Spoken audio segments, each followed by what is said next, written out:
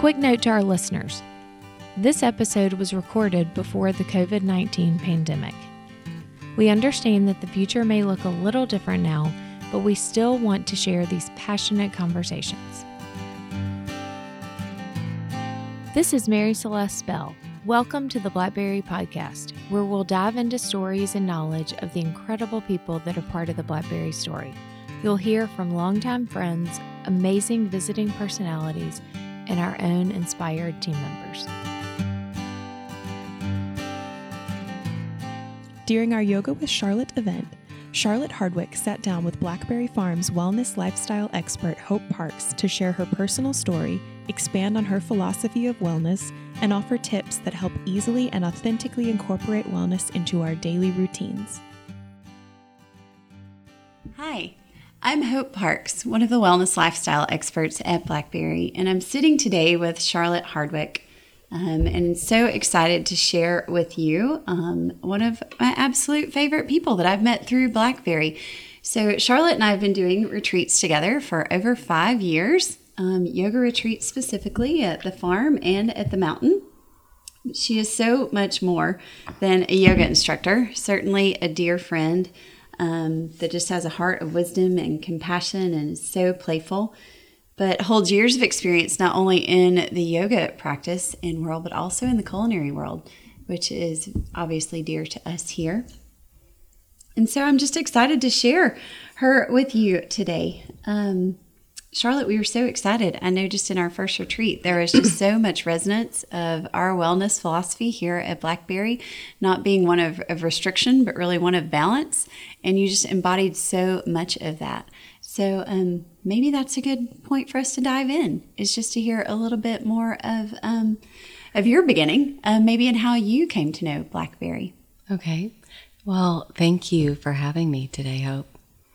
I actually met Sam and his family, Chris and Sandy and David, when I was living in Hilton Head in South Carolina. My mom, Lottie, and Chris were good friends, and we lived on the same street for a little bit. I'm older, 10 years older than Sam, but I met them and their family then, and my mom stayed connected with Chris and Sandy for a long time, and I reconnected with Sam and Mary Celeste on my 30th birthday.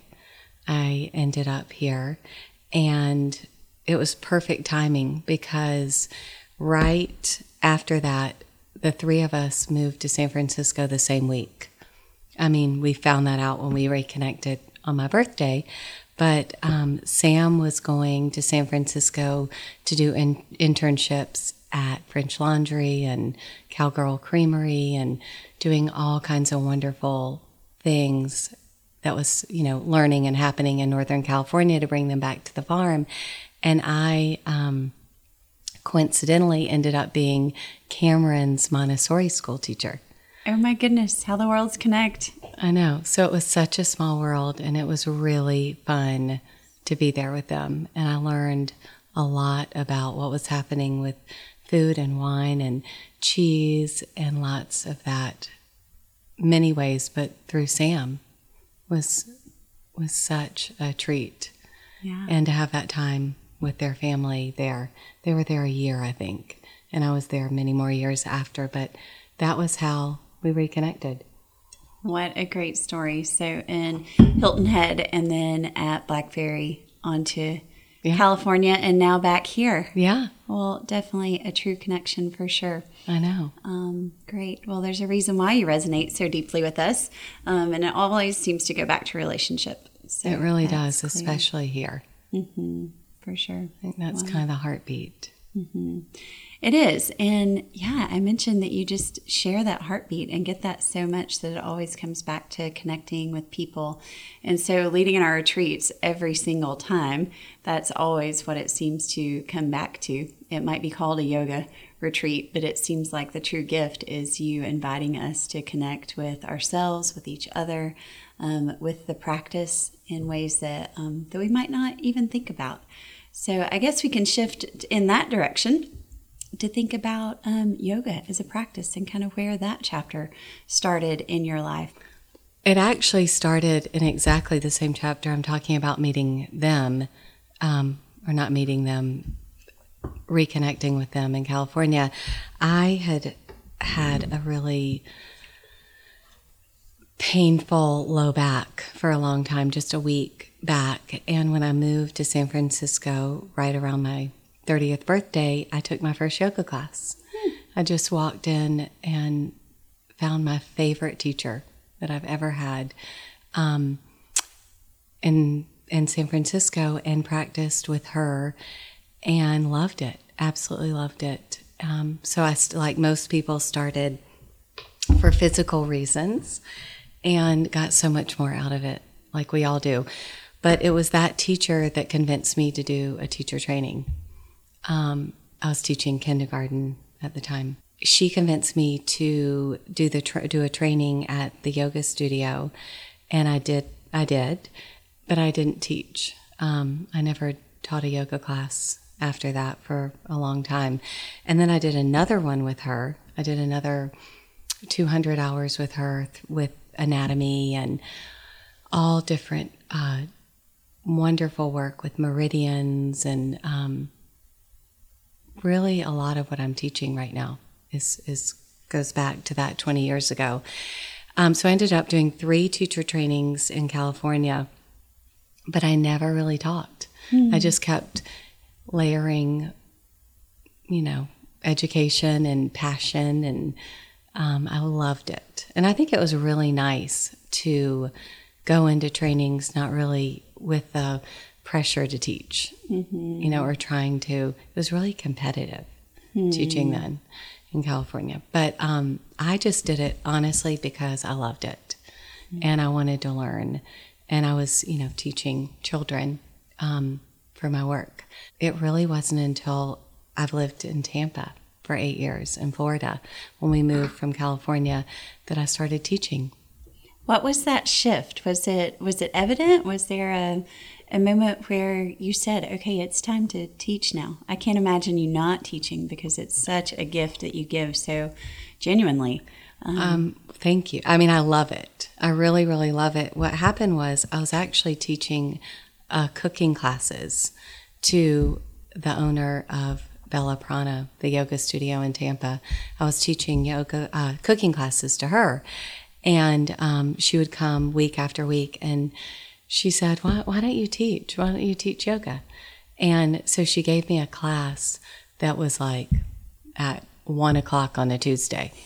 And I think 3 or 4 people came. I mean, it was that weird class and that weird time, and it was the only thing they had. And it was perfect. It was like my gateway into finding my voice in front of people, and really learning how I wanted to teach. Because I think, like all of us, when you go through trainings or any kind of education, you get all the knowledge and, you have it all in your head or in your notebooks. But it really isn't until you start teaching that you find out really how you want to teach and what you love to teach. And I think one of the reasons that our retreats have been, that I've enjoyed the retreat so much, and I think everyone has here, is because you and your team have allowed me to create the kind of retreat I would want and the kind of yoga that I love and feel comfortable with. And it seems, I think you would agree with this, but it seems year after year they're getting larger and people are needing them more and more. I think every teacher, has their ideal student, that's perfect for their class. But these retreats are filled with every kind of person, corporate people, moms, artists, writers, every kind of person, every kind of body. And they're all coming just to feel more ease in their bodies, in their minds, in their lives. And that's what the classes are. That's what the retreats are, is finding the space, the joy, and the ease on the mat and then off. And very important to me is feeling like anyone's welcome. And I know you too. Absolutely. With the heartbeat of hospitality, that's definitely where we're coming from. And to be able to offer and invite that specifically within this wellness world has been something that's been such a great joy. And so I think it's because you're giving what you love that's what's received and that's what's felt. You always share amazing readings as well throughout the practice, of an invitation usually for us to hear our own story anew, or to just connect with a central theme of what it means to be human, or to open our hearts in a way that we sometimes do a little bit easier when we're on vacation or away, when our walls are down. I just wrote this piece for a project that I was working on, so maybe I'll just read it. How does that sound? Perfect. Okay. Great. It's clear to me that as I teach yoga year after year, yoga really is for everyone. It's for every body and every kind of body. Yoga is really never about the shape of our bodies, but rather the ease, the space, and the joy that we feel as we step onto our mats. This practice is not about mastery. It's about expansion. When I first started learning yoga, I performed on my mat, and I would walk away feeling strong, but I never really felt the wholeness and the integration and the joy that I know this practice can bring. If we're able to step on and step in with open hearts, where we can soften and peel away that which we're not. Yoga really is a practice of surrender, of relaxation, of transformation. As we drop into our bodies, connecting our breath to movement, we're given special tools to change patterns in our lives that feel outdated. When we give yoga the time, the space, and the energy it deserves, without comparing or pushing, we start to feel the blessings. We unpack our body. We unveil the armor around our hearts that keeps us stuck. And this practice gradually chisels away layers of tension and tightness. And with it comes the gift of loving our bodies just as they are, not as we wish they were. This is the grace that becomes the foundation for how we start to approach everything we do. The poses and postures are merely an invitation to live with compassion towards ourselves and others. Yoga is an everyday practice. It's learning to slow down and see the beauty that's around us. We're able to refine our listening and learn to navigate our lives with steadiness, ease, and presence. We saturate ourselves with breath, we recharge with gentle movement, and we know we need this. We soften, we strengthen, we unfold, we stretch, we relinquish. Breath by breath, this practice leaves us feeling loved, nurtured, strong, capable. We quit performing, we start to embody. Yoga is our call, my call, to be gentle, to be patient, to be more generous, not only with myself, but with the world. To reclaim the soft, spacious, gentle parts of ourselves and call in our light. We come home, and this is the medicine of yoga.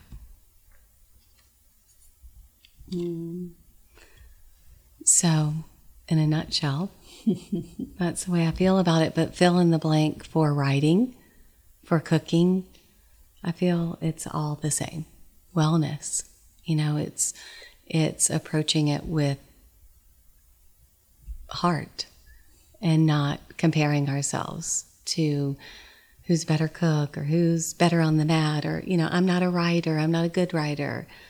I think honestly, the beauty and the joy of the retreats that you and I have created together here is to watch people and be happy in it. Just do it Yesterday, passing out the journals and watching people write and just enjoy their time without thinking if they were good at it. So it's really cumulative. Wow.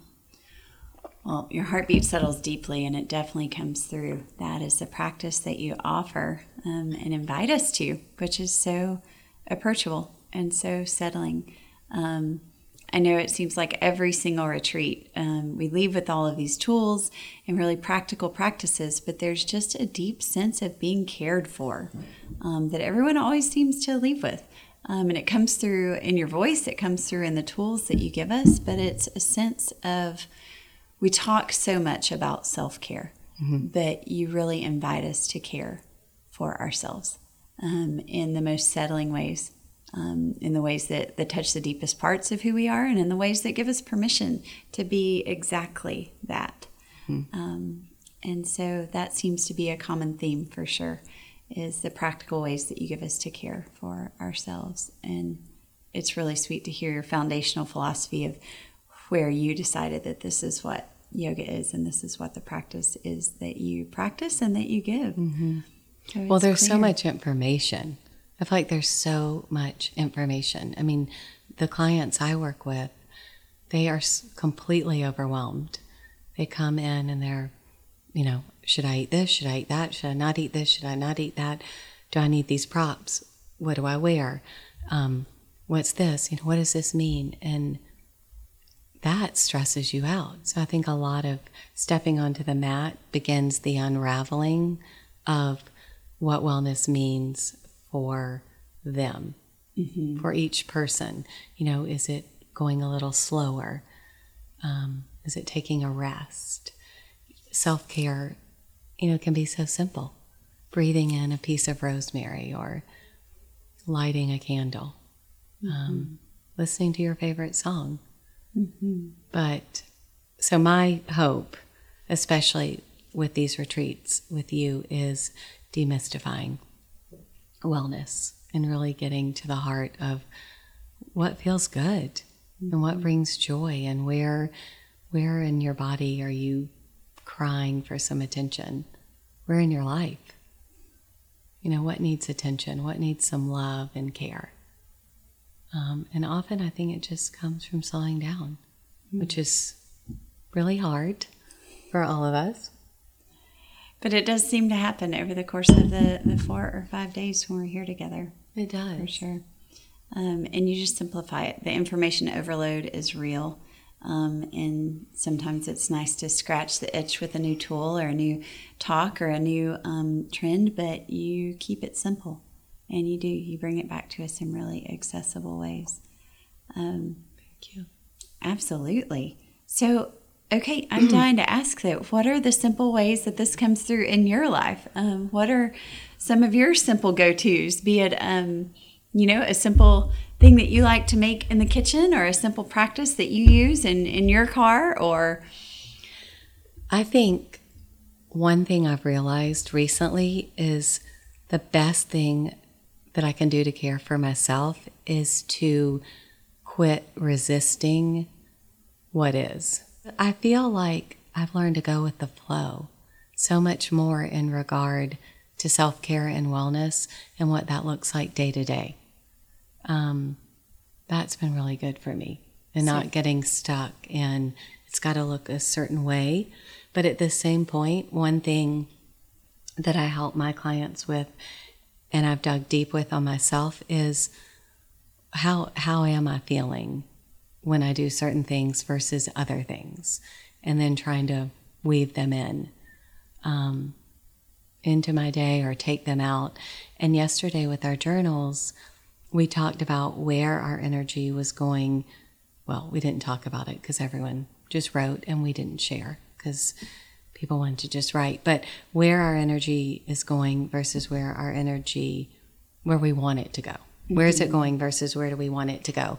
And I think looking at those two places, the gap in our wellness is usually in the middle, what we're neglecting or what needs to go. And you can see it when you do those lists,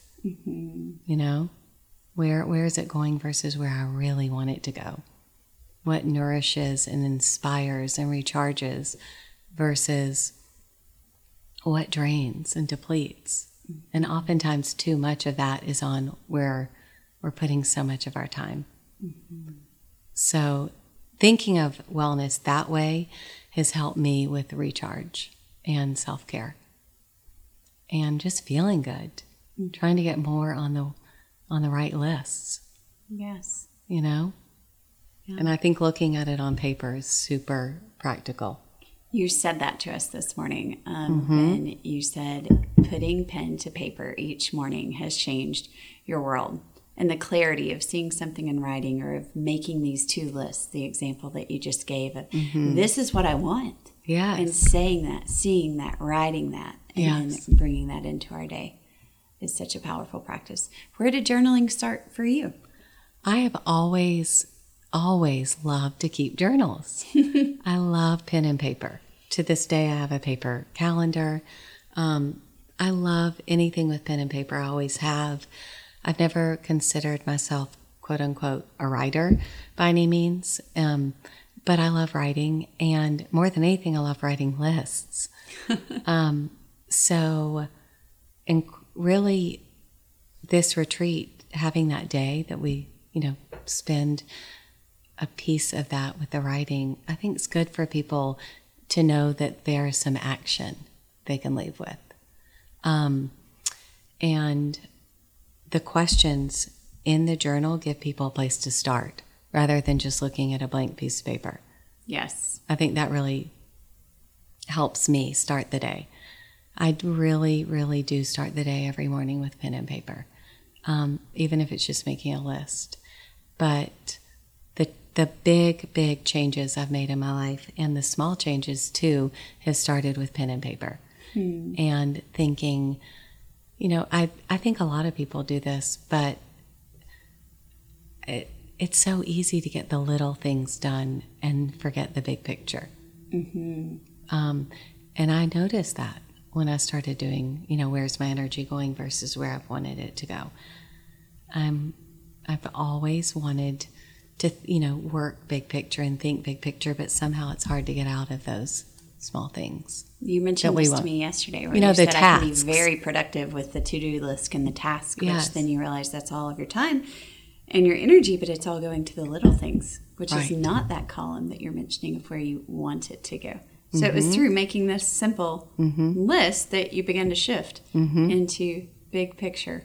Well, and oftentimes that big picture for people coming to retreat is, I really want to find time to do some yoga. I really want to find time to cook. And I think until you can figure out where your energy and time's going versus where you want it to go, you can't really figure out how to fit them in. Because there always is a way to shift. Sometimes it's working on it together.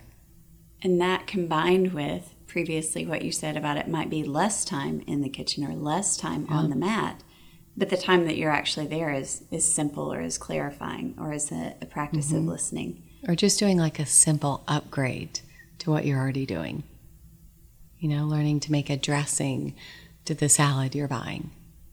Or, making a quick smoothie instead of stopping at the bakery or whatever. So oftentimes it can be just a quick thing. Rolling your mat out beside your bed so you'll step onto it before you go to sleep, even for 5 minutes.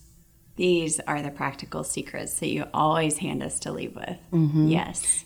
Figuring out when I get home, where am I going to put my mat? And I always give people a little tiny piece of the land before they leave, whether it's a little pine cone or tomorrow we're going to have something a little different or a flower, something to bring home to remember. This beautiful land. But oftentimes it really is that simple. Where can I put my mat? Where can I sit in the morning? Where can I put my journal so I'll remember? And starting there. There's tiny actionable steps are so inviting. I know for me, one is, it's so simple, but lighting a candle. Once the candle's lit, I sit down. If I don't light the candle, I'm doing all the other things that need to be done, cleaning or cooking or whatever in the rest of the room, making the list. But once the candle's lit, it's sit time. Is that how you start your day? It is, or in the middle of the day or the end of the day, often when It just means that means it's time to sit and to be still and whatever the practice that comes from there. But I need that tiny actionable step that can happen before that goes. And those are the keys that I feel like you always give us. It's like reverence when the candle's lit.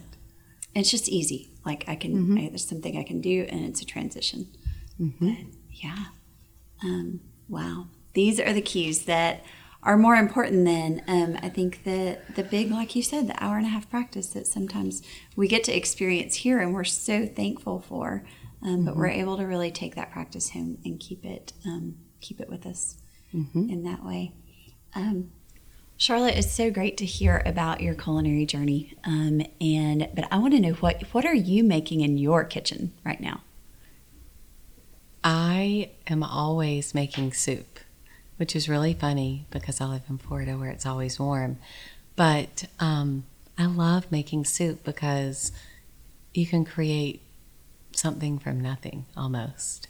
And it seems that everyone thinks it's harder than it is. So I'm always making soup for myself, my family.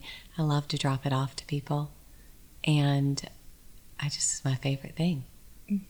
It's so comforting. It's so cozy. Yeah, I love it. Charlotte, I mean, there's so much about you, from your voice to the gifts that you give, that's so calming and inviting. But is there a fiery side? Tell me something that we don't know about you. Or, oh yeah, isn't there to everyone? I think so, and so we have to. Yeah.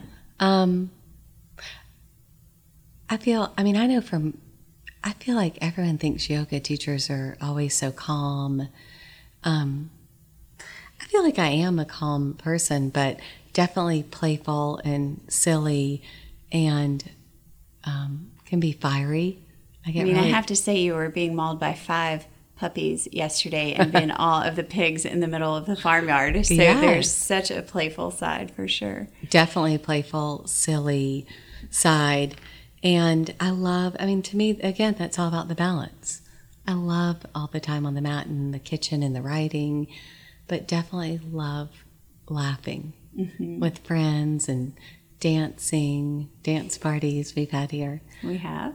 Like everyone, I feel like when things start to build up and I don't let it out, there's a lot of fire, right? And I've learned through this practice to know how to do that in a more graceful way. Just to know when things need to come out so it doesn't get too fiery inside and out.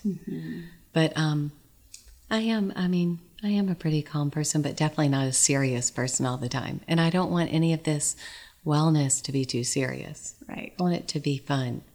Because when we're taking things too seriously, we never feel good. And it's so easy to do that, get overwhelmed.